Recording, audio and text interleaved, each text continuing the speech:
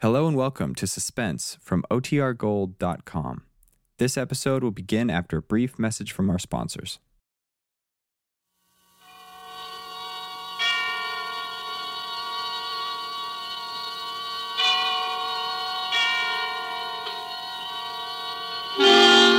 Suspense.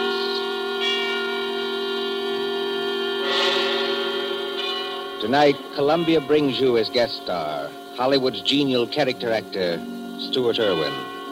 The story is by the author of The Thin Man and the Maltese Falcon, Dashiell Hammett, one of America's acknowledged masters of the art of suspense.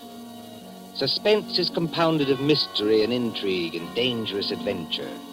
In this series are stories calculated to intrigue you, to stir your nerves, to offer you a precarious situation, and then withhold the solution until the last possible moment. Tonight, for instance, Stuart Erwin plays for us a pleasant, easygoing assistant chief of police in a small town who, to everyone's surprise, was instrumental in solving a murder. We trust that with this tale we shall keep you in suspense. For Suspense tonight, CBS presents Stuart Erwin in Two Sharp Knives by Dashiell Hammett.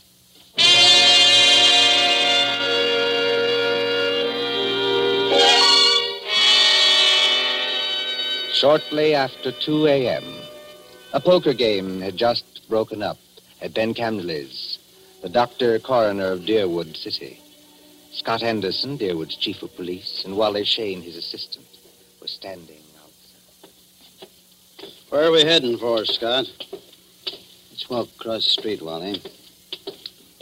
Railroad station. Gee, aren't you afraid of the excitement, Chief? Don't you think that watching the 211 come in is apt to be too much for your blood pressure? Well, if it is, Wally, you can always carry on.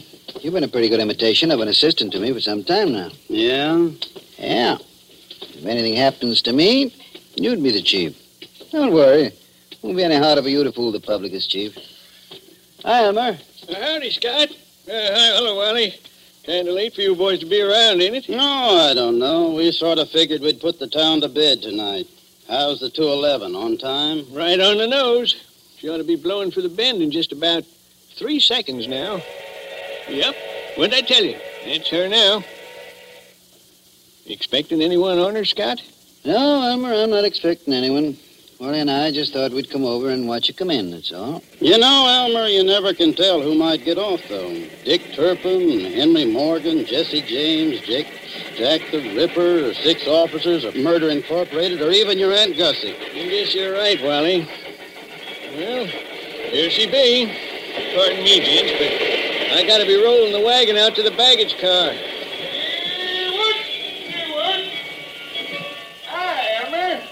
How's it going? Well, I can't complain, Cap. Well, maybe you can't, Elmer, but I sure can if you hold us up with that freight there. You got much more? Nope, this is the last piece now.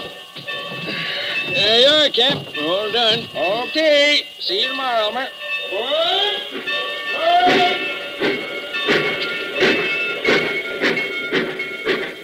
Hey, Scott, do you see what I see? I mean, do I see the man who just got off that train? The answer's yes. Well, he's a ringer for the guy we got a picture of.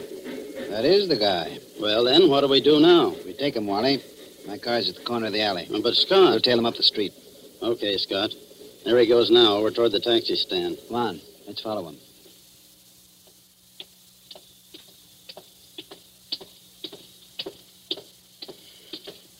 Hello, Furman. Huh? Why, I don't You're believe Lester Furman, aren't you? Yes, I am. Philadelphia? Yes?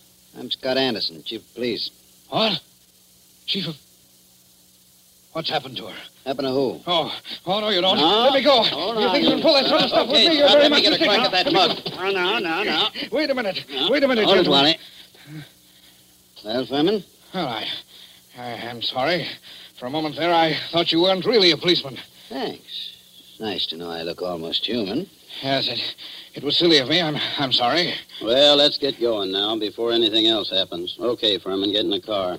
I'll drive, Scott. In you go.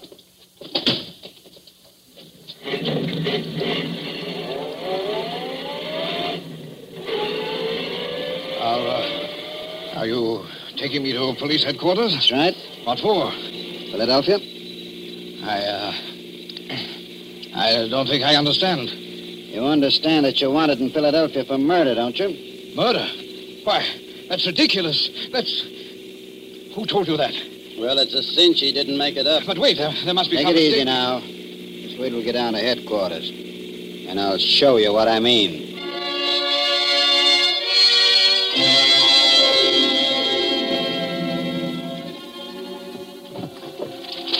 Now then, here's the circular on Lester Furman. It was sent out by the Transamerica Detective Agency in Philadelphia. Take a look at it. Oh, yeah.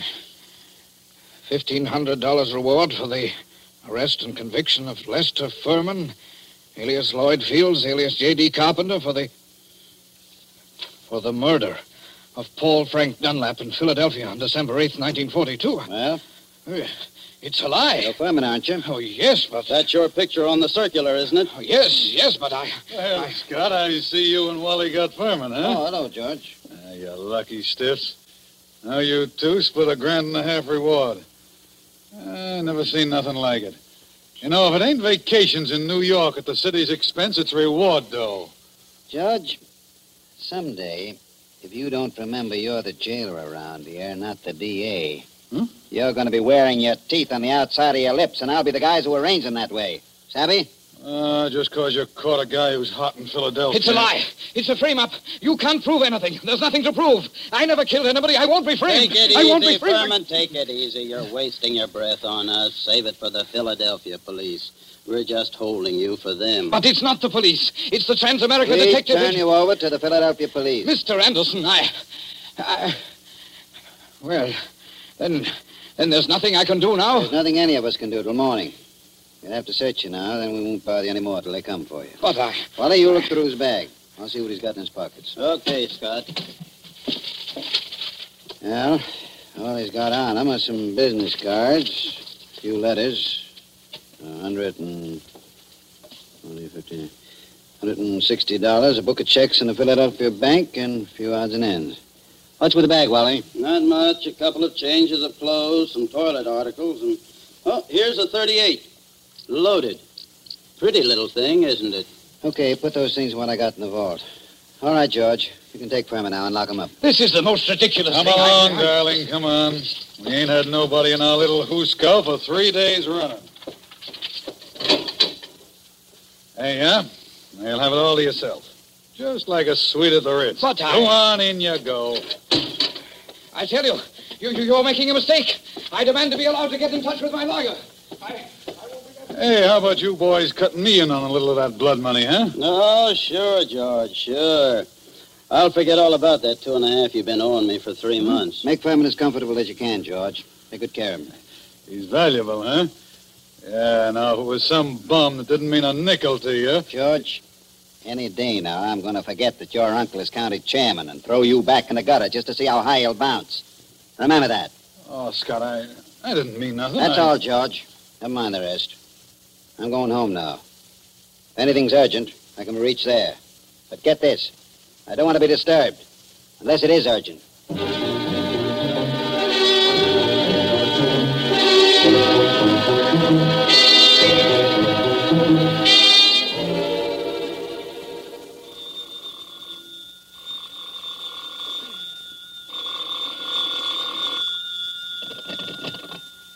Hello.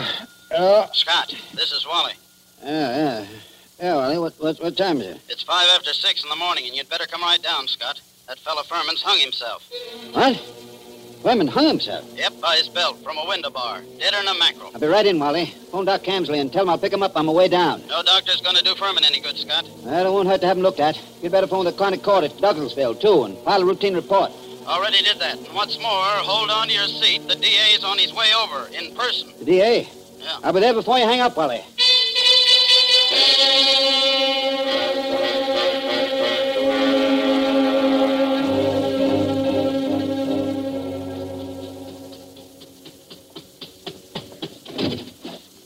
Come on in, Chief. Ted Carroll, the DA's here, and he's plenty hot under the collar.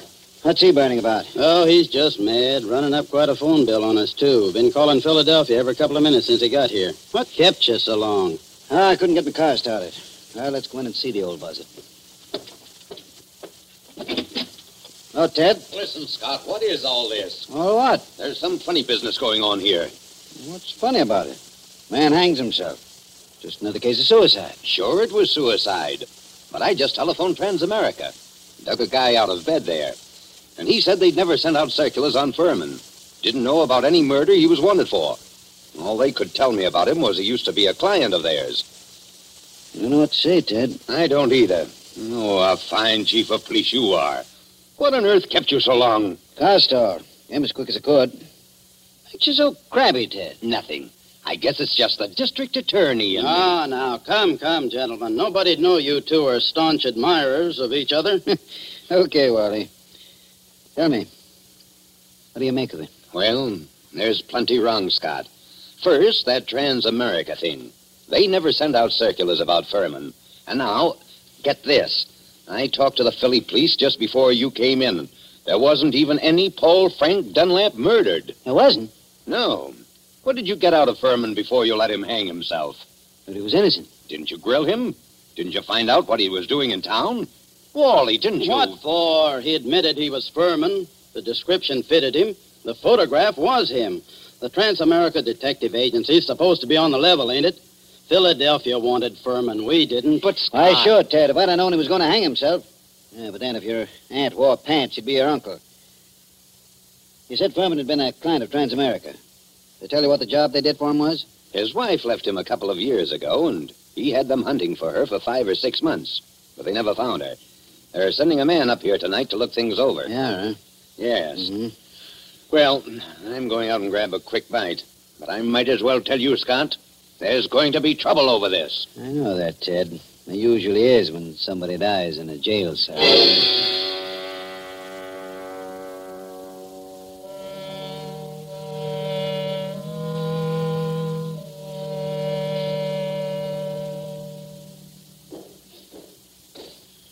Well, so what's become of that 1,500 fish now, huh, Scott? What happened there last night, George? Nothing. Furman hung himself. Did you find him? Uh-huh. Wally took a look in here to see how things was before he went off duty, and he found him. You're asleep, I suppose. Well, I was catching a nap, I guess, but everybody does that sometimes, Scott. Even Wally sometimes when he comes in off his beat between rounds. Yeah, but I always wake up when the phone rings or anything. Oh, sure. Well, suppose I had been awake. You can't hear a guy hanging himself, can you? Did Doc Campley say how long Furman had been dead? He done it about 5 o'clock, he said he guessed. Oh, you want to look at the remains, Scott? They're over at Fritz's undertaking parlor. Not now. Hey, and speaking of Furman, what are you going to tell the guys from Transamerica when they show up here tonight?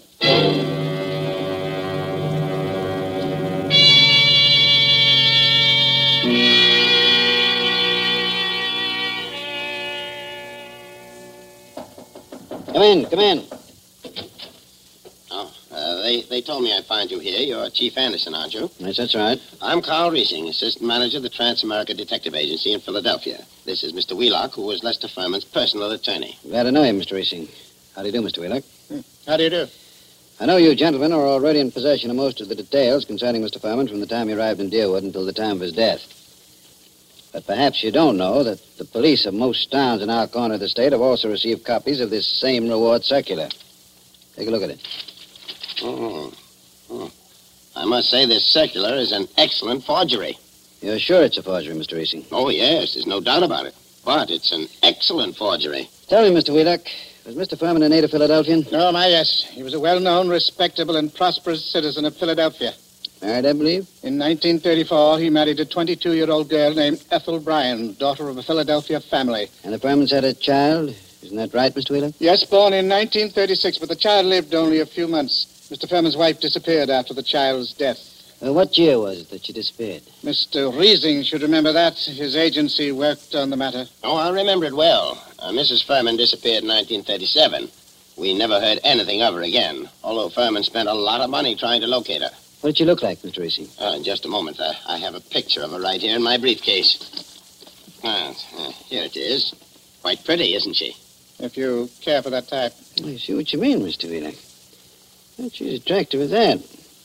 Judging by this photo, I'd say that she was a small-featured, pretty blonde, with a weak mouth and large, somewhat staring eyes. Well, that's an accurate enough description, all right. If you don't mind, I'd like to have a copy made of that photograph, Mr. Reesing. Oh, you can keep that one if you like. It's one that we had made up at Transamerica.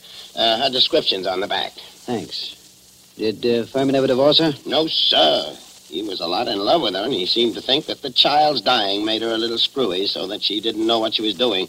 That's right, isn't it, Mr. Wheelock? That is my belief, Mr. Reesing. You said Furman had money, Mr. Wheelock. About how much did he have? And who gets it?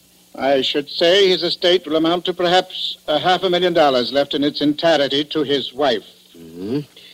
It's quite a handy sum for anyone to have, I'd say.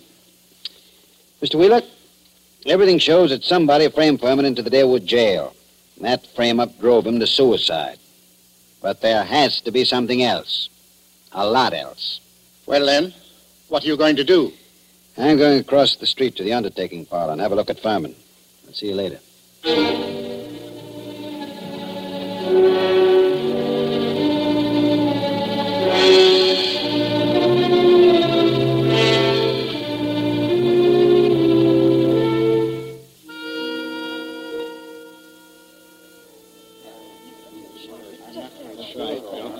Hello, Doc. Hi, Scott. I figured you'd come over here to the undertaker's pretty soon. What's in your mind, Doc? Let's get out of this crowd. I want to tell you something. I just got rid of 2 guys in my office. Let's go back there. Suits me. 2 of those bruises showed, Scott. What bruises? Furman. Well, up under the hair, there were 2 bruises. Why didn't you tell me? I'm telling you now, Scott. You weren't here when I made my examination. This is the first time I've seen you since then. Why didn't you spill the stuff about Furman's bruises when you were testifying at the inquest, Ben?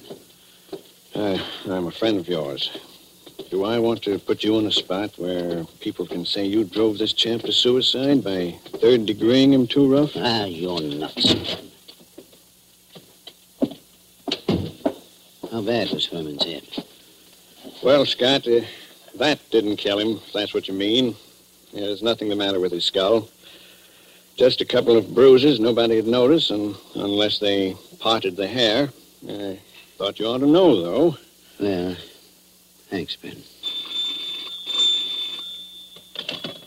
Yes, who is it? This is Fritz, the undertaker. Listen, Scott, there's a couple of ladies over here that want to take a look at Furman. Is it all right? Who are they? I don't know him. Strangers. What do they want to see him for? I don't know. Wait a minute. Can't I please see him? Why do you want to see him? Well, I'm his wife. Furman's wife? Yes. Oh, certainly. I'll be right over. So long, Ben. I've got to go back to the undertaker's. So long, Scott.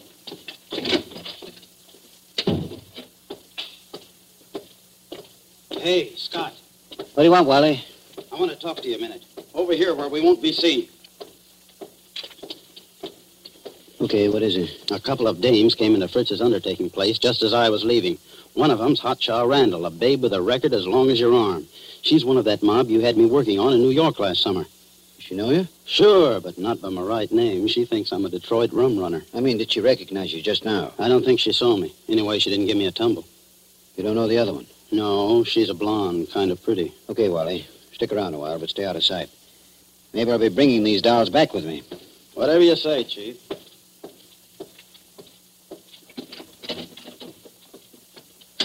Oh, there you are, Scott. I wondered when you were coming.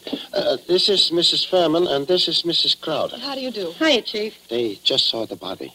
Mrs. Crowder, I thought your name was Randall. What do you care, Chief? I'm not hurting your town any. Don't call me Chief.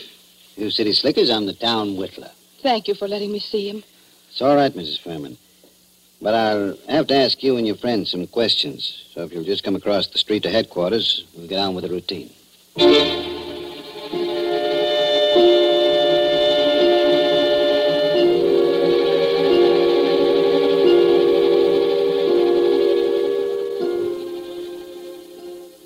Before I ask any questions, I want to tell you something. Mrs. Furman, your husband didn't commit suicide. He was murdered. Murdered? Ah, Chief, we got alibis. We were in New York, and we can prove it. And you're likely to get a chance to. What brought you down here, anyway? Murdered? Well, who's got a better right to come down here? She was still his wife, wasn't she? She's got a right to look out for her own interests, hasn't she? Mm-hmm. It reminds me of something. Excuse me a second. I've got to make a phone call in the next room.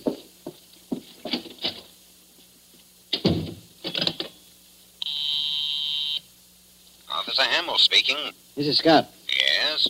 Is Wally around? No, he's not here. He said you told him to keep out of sight. I'll find him for you, though. Right. Tell Wally I want him to go to New York tonight. Send Mason home to get some sleep. He'll have to take over Wally's night trick. Oh.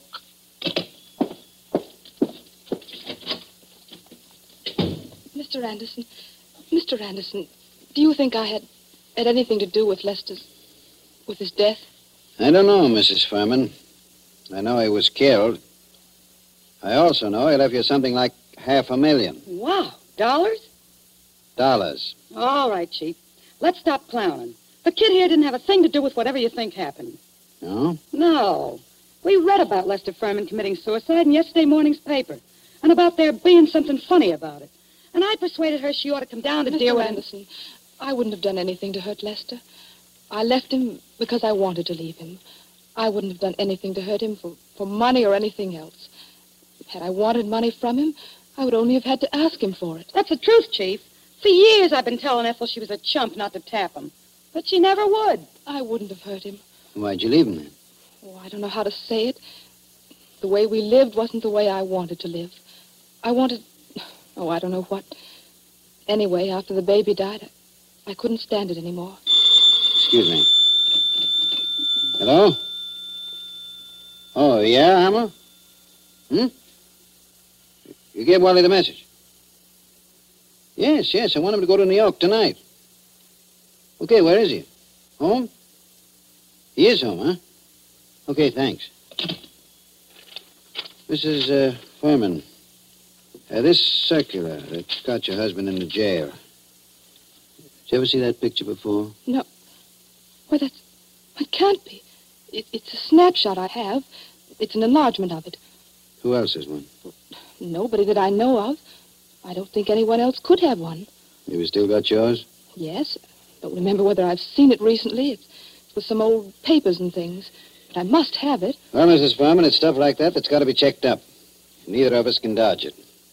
Now, there's two ways we can play it. Yes? Mrs. Furman, I can hold you here on suspicion until I've had time to investigate things. Or I can send one of my men with you to check up in New York. Yes? I'm willing to do that if you'll speed things up by helping him all you can. If you'll promise you won't try any tricks. I promise. I'm as anxious as All you right, are. all right. How'd you come down? We drove down. We got a great big car. That's my car, see? That big green job across the street. Yeah. And my man can ride back with you, but no funny business. Oh, don't worry, Chief. Come on. We're going to see Wally Shane, the man who's going to drive to New York with you.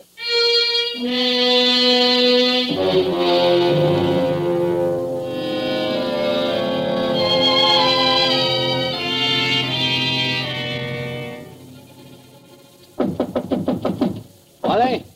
Who is it? Scott, Wally. Come in. Ladies first. Harry. Ethel. No, you don't. No, you don't. No use reaching with that gun, Wally. Already got you covered. I guess you win, Scott. Yeah, I guess I do. Come along back to headquarters with me like a good little boy. Wally, you're under arrest for murder.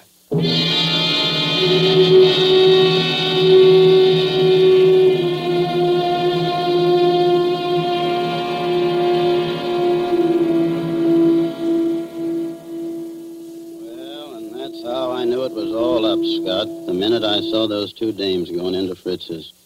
Then when I was ducking out of sight, I ran into you, and I was afraid you'd take me over there with you, so I had to tell you one of them knew me. Figuring you'd want to keep me under cover for a little while anyhow. Long enough for me to get out of town. Why didn't you get out, Wally? Well, I dropped in home to pick up a couple of things before I scram, and that phone call of Hamill's catches me, and I fall for it.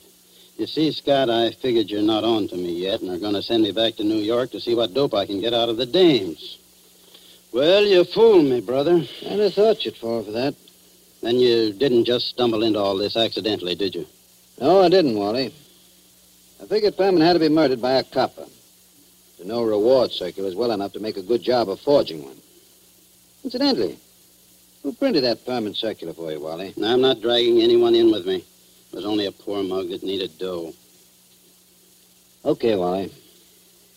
You see, I knew only a copper would be sure enough of the routine to know how things would be handled.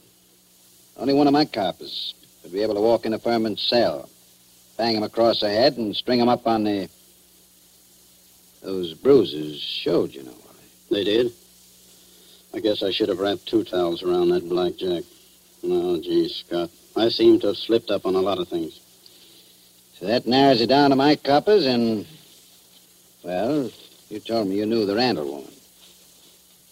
There it was. Only I figured you were working with him. What got you like this, Wally?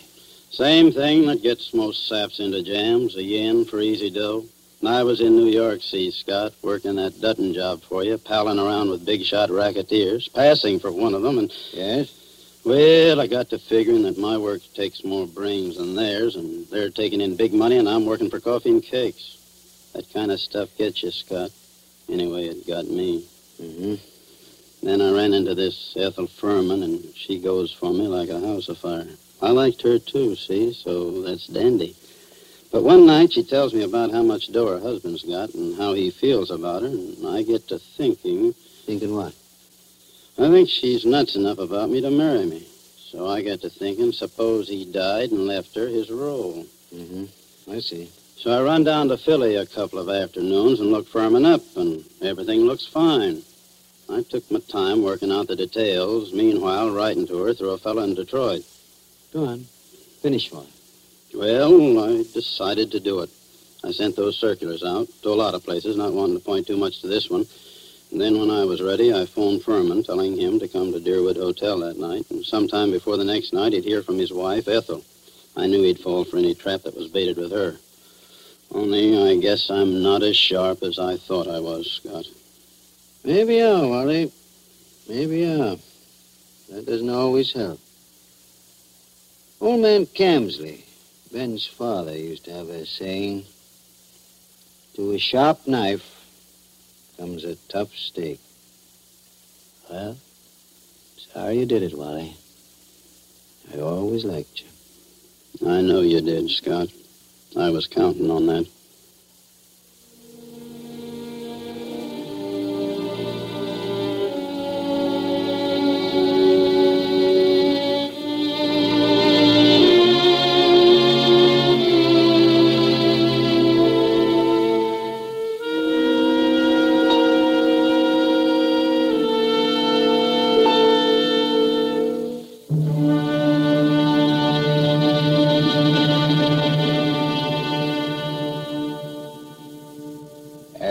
So ends Dashiell Hammett's 2 Sharp Knives, starring Stuart Erwin. Tonight's story of suspense. Columbia presents these tales of mystery and intrigue and dangerous adventure for your relaxation and enjoyment.